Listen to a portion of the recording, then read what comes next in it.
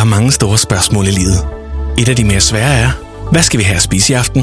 Derfor har vi hos Nemlig lavet en madplanlægger, der hver uge sender dig personlige forslag til aftensmad, så du har svaret klar. Tilmeld dig nu på nemlig.com. Nemmer, nemlig.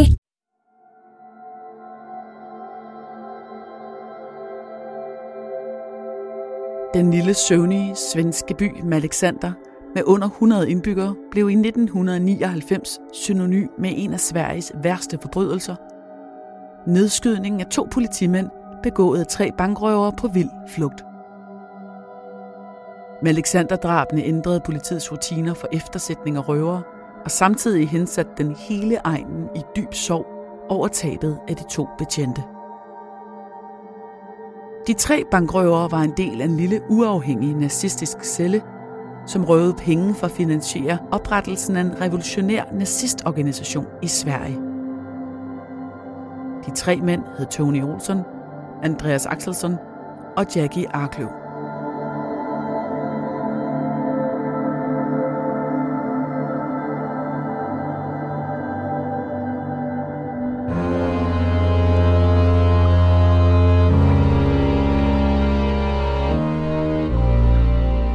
Du lytter til Mord i Nord, en podcastserie om nogle af de mest opsigtsvækkende drabssager fra Norden.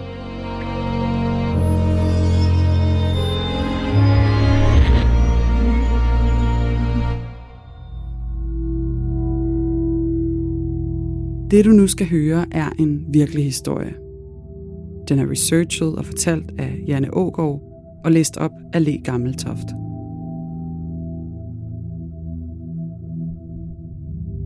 Det her er en genfortælling af sagens fakta, som de har været gengivet i andre medier. Nogle detaljer er udeladt, ligesom vi her afholder os fra at tage stilling. Det har retssystemet gjort.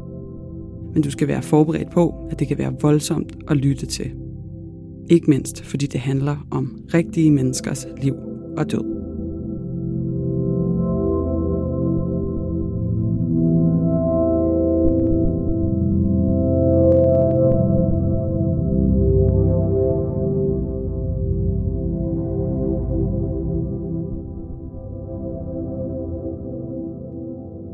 Tony Olsson og Jackie Arklöv mødtes et par år inden i det lukkede fængsel Tidaholm, et af Sveriges største lukkede fængsler.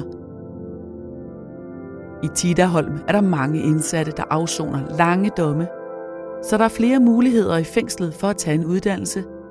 Der er for eksempel en svejseruddannelse, en grundskole og gymnasial undervisning samt forskellige behandlinger mod for eksempel misbrug af stoffer og alkohol. Den 25-årige Jackie havde været lejesoldat i Bosnien og afsonede 8 års fængsel for krigsforbrydelser. Han var født i Liberia i Vestafrika, som barn af en liberisk kvinde og en tysk mand, men han var vokset op i Sverige. Senere var han blevet medlem af den franske fremmedlegion. Under borgerkrigen i det tidligere Jugoslavien havde han udført tortur på blandt andet gravide muslimske kvinder. Hans synspunkter var fascistiske, og han skulle vise sig at være nem at rekruttere for nazisten Mats Nilsson.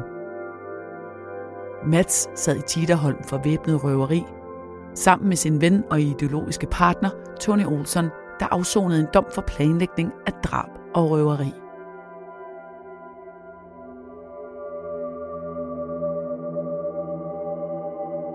Mats og Tony var begge dømt efter en særlig paragraf i den svenske straffelov, kaldet 7.3, der betegner såkaldt negativt stærke fanger, der kan udgøre en flugtrisiko. Det var især personer, der havde begået vold og narkokriminalitet, der skulle afsone under denne særlige paragraf. Det betød strengere afsoningsforhold og begrænset udgang og prøveløsladelse. God aften og velkommen til den 11. time. Vi skal i aften møde Nordens største dramatiker, Lars Norén. Med sine realistiske replikker har han skrællet forlorenheden af den borgerlige familie, ligesom samfundets udstøtte har fået en stemme. Jeg er et termometer i verdens røv, udtalte han som 25-årig. Mats og Tony henvendte sig til den berømte svenske dramatiker og instruktør Lars Norén Sammen skabte de et særligt teaterprojekt for de indsatte. Det er alt for mig. Det har altid været så. Man har ikke 17 premierer om året på rent. Lars Norén skrev stykket 7-3, og flere fanger medvirkede som skuespillere, deriblandt Tony og Mats selv. Teaterprojektets deltagere havde fået særlig tilladelse af den svenske kriminalforsorg, der anså projektet for at være positivt, og men en del af dialogen var særdeles racistisk og nazistisk. For at deltage i prøverne på Rigsteatret fik Tony bevilget 65 udgange på få måneder. Han blev kørt af en ven, den 27-årige Andreas Axelsson, som var IT-underviser og medlem af det svenske nynazistiske parti Nationalsocialistisk Front. Det offentligt finansierede Rigsteater stod for den storstilede Sverigesturné. Efter flere måneders forberedelse var teatergruppen klar til den store premiere den 6. februar 1999. Sidste forestilling var planlagt den 27. maj 1999.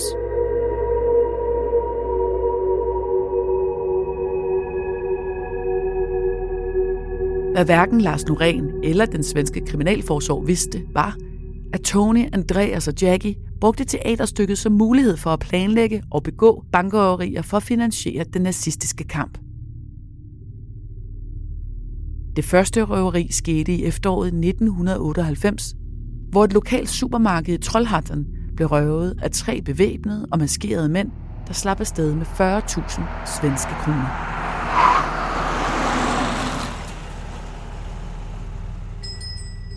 Røverne stak af i en stjålen Saab 9000, et bilmærke, der var røvernes foretrukne. Mindre end en måned senere dukkede røverne op i et supermarked ganske tæt på og begik røveri igen.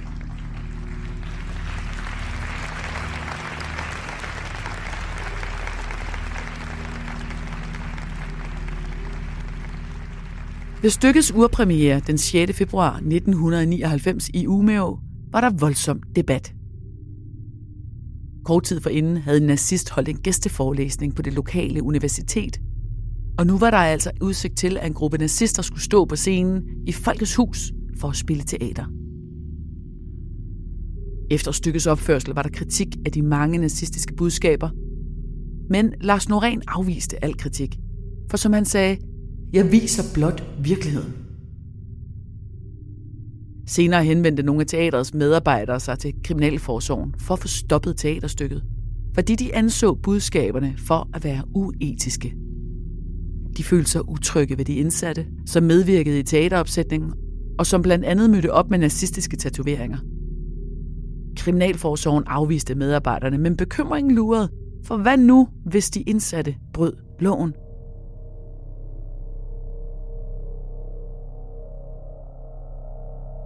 Den 26. februar valgte en bevæbnet bande at røve hele 2 steder i den lille by Østerbymo med knap 1.000 indbyggere, nemlig både det lokale supermarked og Systembolaget, som er monopolbutikken for spiritussalg i Sverige. En medarbejder fra supermarkedet fulgte efter røverne på cykel og gik til angreb på dem uden for Systembolaget med en kost. Han endte med at blive skudt i låret.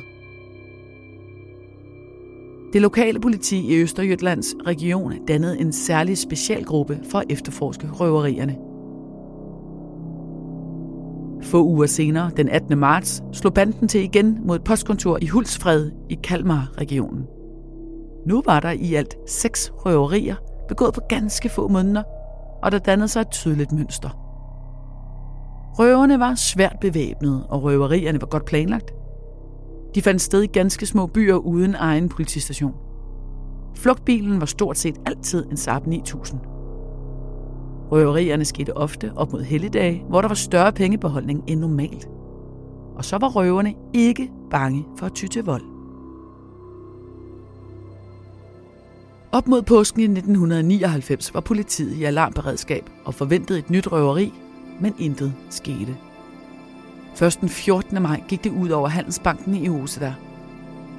Det var politiet desværre ikke forberedt på, men denne gang efterlod røverne sig i det mindste et spor. Da flugtbilen, endnu en stjålen Saab 9000, blev fundet, havde en af røverne efterladt et tydeligt skoaftryk i den.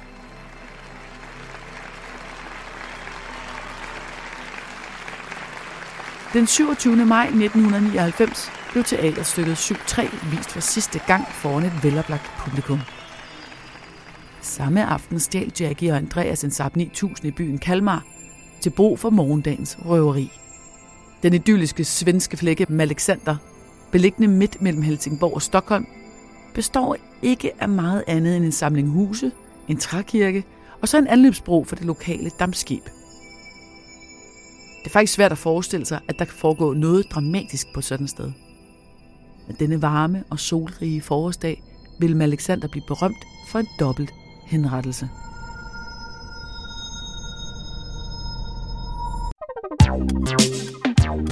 Der er kommet et nyt medlem af Salsa Cheese Klubben på McD. Vi kalder den Beef Salsa Cheese, men vi har hørt andre kalde den Total Optur.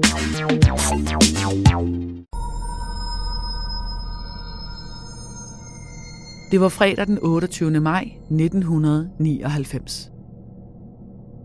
Andreas, Tony og Jackie var klar endnu en gang. De var bevæbnet alle tre, både med pistoler, maskingevær og granater. Kort før lukketid parkerede de den stjålne Saab foran Östergöta Enskilda Bank i byen Kisa i Östergötland, og de tre mænd steg ud af bilen. Tony ventede udenfor med sin Uzi-maskinpistol og holdt vagt, mens Andreas og Jackie brasede ind i banken iført elefanthuer.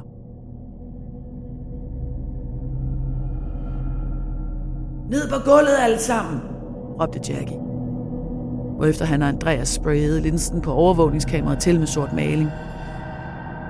Men en af bankens ansatte fik trykket på alarmknappen, uden røverne opdagede det. Udenfor gennede Tony en ældre mand væk fra banken. Manden ville ind i banken, men Tony sagde direkte til ham, at der foregik et røveri. Få minutter efter, at alarmen gik, ankom politichefen fra en nærliggende by, Kenneth Eklund, til stedet. Han holdt ind i sin patruljevogn i en vis afstand til banken, så han kunne danne sig et overblik over situationen. Tony fik øje på ham og pegede på ham med maskinpistolen, som for at indikere, at han skulle forsvinde. Røveriet tog længere tid, end det plejede. Der var nemlig en såkaldt tidslås på pengeskabet, og det betød, at der gik hele 15 minutter, før det kunne åbnes af personalet. Røverne var rasende, og i ventetiden tømte de kasseapparaterne, mens de beordrede kunder og personale til at blive liggende på gulvet. Andreas og Jackie forlod banken med over 2,5 millioner svenske kroner. De steg ind i bagsædet på Saaben, og Kenneth Eklund satte efter dem i sin patruljevogn, da Tony kørte væk med over 140 km/t for at ryste ham af. De kørte i retning af Vimmerby, og da Kenneth Eklund ikke var let at slippe af med, stoppede Tony til sidst bilen. Røverne skød mod politibilen, før de igen kørte videre. Men Kenneth Eklund opgav ikke og fortsatte jagten, indtil de nåede området ved Gummetorpsøen, hvor Tony igen bremsede op. Denne gang smed røverne granater mod politibilen, og politichefen løb for livet. Han blev ramt af 2 skud og gemte sig ved en søbred mellem sivene, mens røverne ledte efter ham. En lokal fotograf, der også fulgte efter flugtbilen, stoppede op for at fotografere politichefen. Kenneth så fotografen og var lige ved at skyde ham i den tro, at han var en af gerningsmændene. Røverne opgav at finde politichefen og tog flugten igen. Få minutter senere stoppede de i Klintorp, hvor de som planlagt skiftede den grønne Saab ud med en udlejningsbil, en hvid Toyota Avensis. Herfra fortsatte de flugten. Pengene blev lagt i bagagerummet, mens gruppens mange våben blev taget med ind i selve kabinen.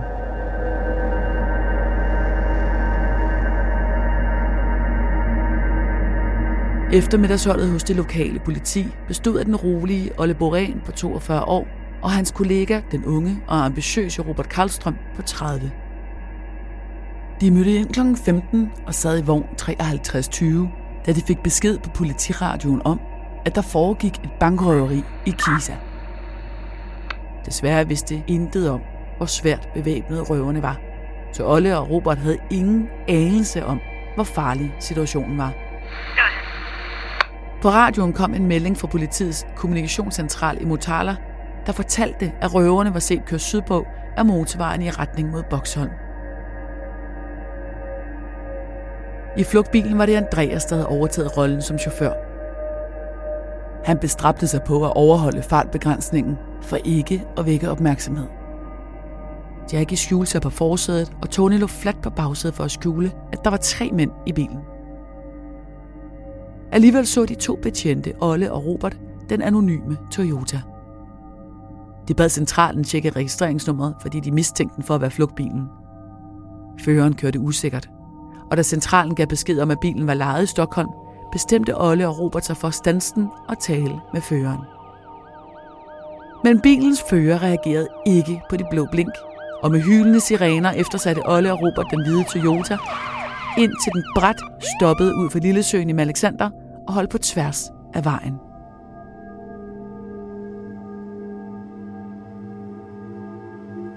De 3 røvere steg ud med hver deres våben og skød mod politibilen. Olle og Robert sprang i ly bag bildørene for at besvare ilden. De var tydeligt problemer med tjenestevåben af langt mindre kaliber og ingen hjælp i sigte. De løb om bag patruljevognen for at gemme sig. Men på vejen blev Robert ramt i skulderen lige over den skudsikre vest af Jackies CZ-pistol. Olle blev ramt i knæet. Lige inden Robert mistede bevidstheden, nåede han at skyde den ene bankrøver, Andreas, i maven. Jackie hjalp først sin sårede kammerat ind på Toyotaens bagsæde. Han vendte derefter tilbage og samlede Roberts pistol op fra kørebanen og brugte den til at nakkeskyde Olle, der lå såret på maven i grøftekanten.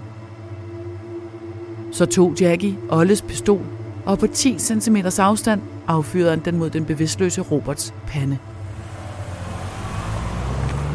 Røverne fortsatte flugten og efterlod de 2 døde betjente.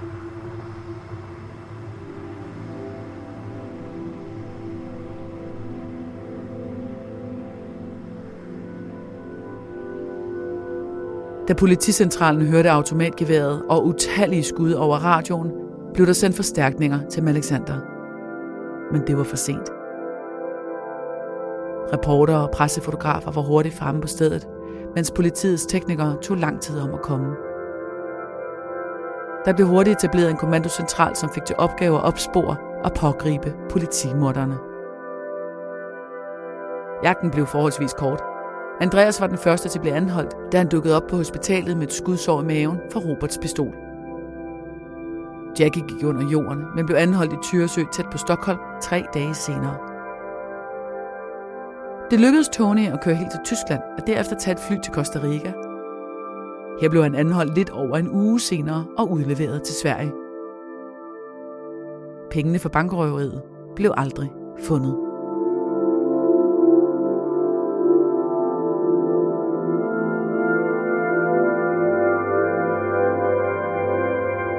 I efteråret 1999 begyndte retssagen mod dem ved Linköping byret. Alle 3 indrømmede, at de havde begået bankrøveriet mod Handelsbanken og været til stede under skyderiet i Alexander. Men alle nægtede at begå de dræbende skud mod betjentene. Til trods for manglen på afgørende beviser mod en af dem, blev de alle 3 dømt skyldige i drab, fordi de havde handlet sammen. Det var en kontroversiel dom, for retten valgte at anvende et nyt begreb om medvirken i den svenske straffelov, der gav mulighed for at finde medvirkende lige så skyldige som selve gerningsmanden. Oven i det fik de Sveriges hårdeste straf, fængsel på livstid. De 3 ankede dommen til appelretten, der stadfæstede den året efter. Den formodede bagmand til den nazistiske gruppe, Mats Nilsson, fik 1 års ekstra fængsel for groft hæleri, da politiet fandt noget af udbyttet fra de tidligere røverier hos ham.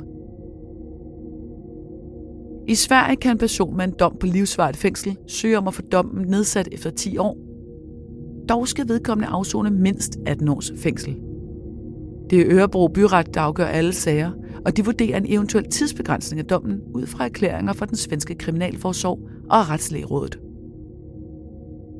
Dels skal de høre om den indsattes opførsel, og dels undersøge, om der vil være risiko for gentaget kriminalitet.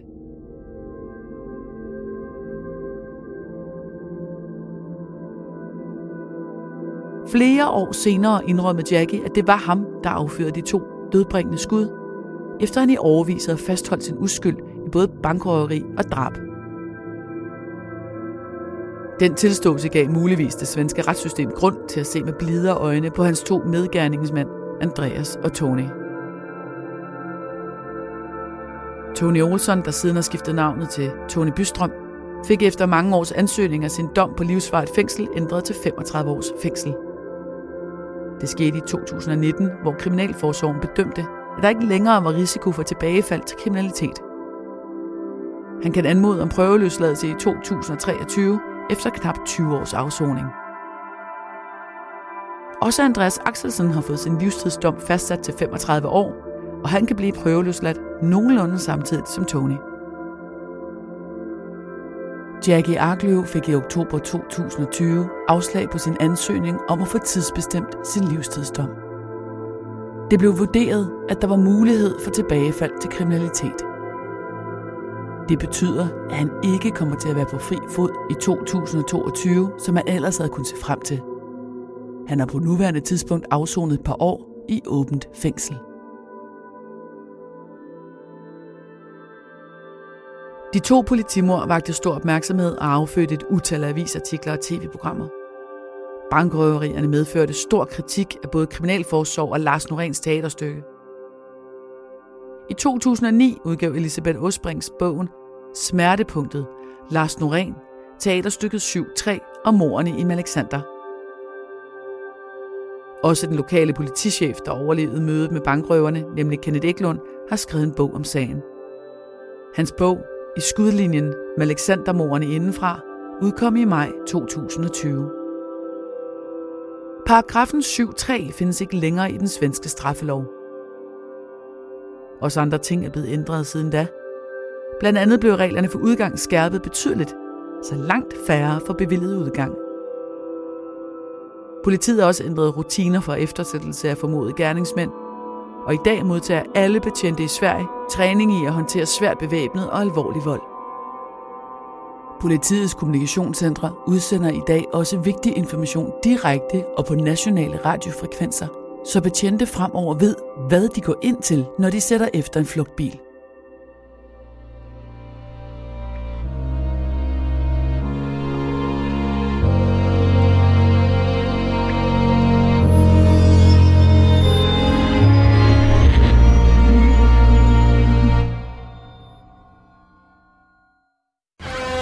Når du skal fra Sjælland til Jylland, eller omvendt, så er det Molslinjen, du skal med. Kom, bado, kom, bado. Få et velfortjent bil og spar 200 kilometer. Kør ombord på Molslinjen fra kun 249 kroner. Kom, bado.